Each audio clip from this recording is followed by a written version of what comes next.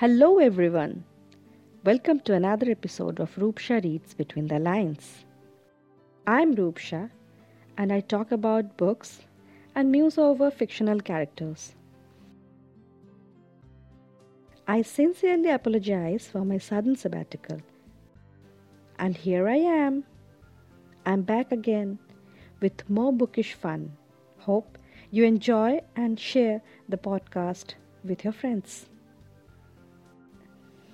Anyway, simply think of a place where there are no children or elderly. Imagine an infertile adult world but without any freedom.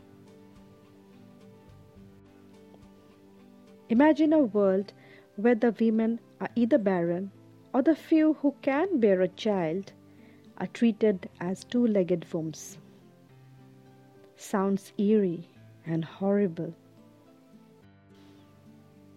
In this month of November, I am going to talk about books which are eerie, but not filled with skeletons, ghosts, or zombies, but horrors of life. Horrors which can make anyone sleepless without any gory details. Let's talk about dystopia. Dystopia is exactly the opposite of whatever humanity has bestowed upon us.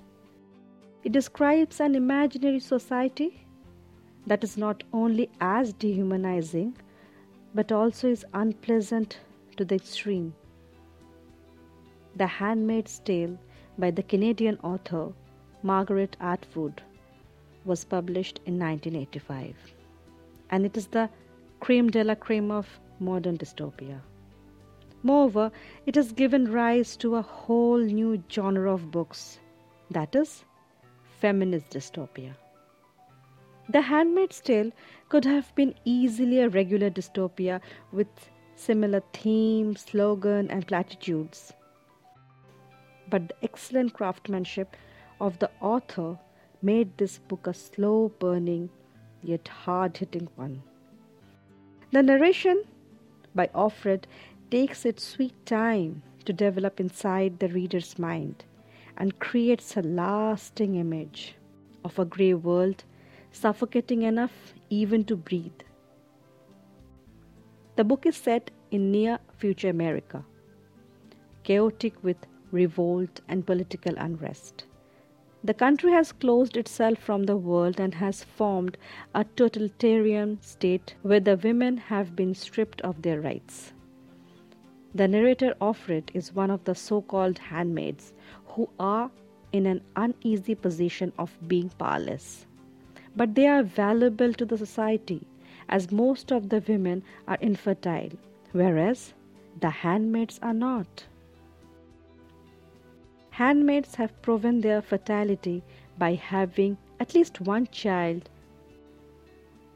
and their only role in this life is to bear children for the political leaders of the upper strata.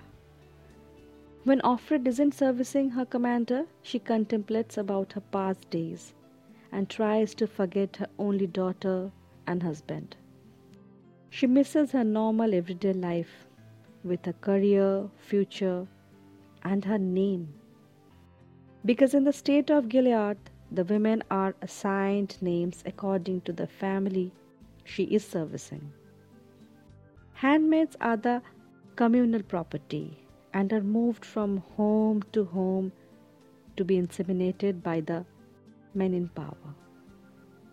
Imagine a world where the women can only be wives, domestics, sexual toys, prison guards, or wombs. That is the handmaids. And what happens to the rest who doesn't fit anywhere? Well, they are categorized as unwomen. Most old women end up either in the colonies to collect cotton or clean radioactive wastes as an unwoman. With the rich symbolism of tulips and red attire of the handmaids, along with the crazy knitting habit of infertile women, this book is anything but average. One must devour the book as long as it is available, and as long as one can read. And never forget what Offred has said. But that's where I am. There is no escaping it. Time's a trap I'm caught in. I must forget about my secret name and always back. My name is Offred now, and here is where I live. Live in the present, make the most of it. It's all you have got. Time to take stock. Thank you for the patience.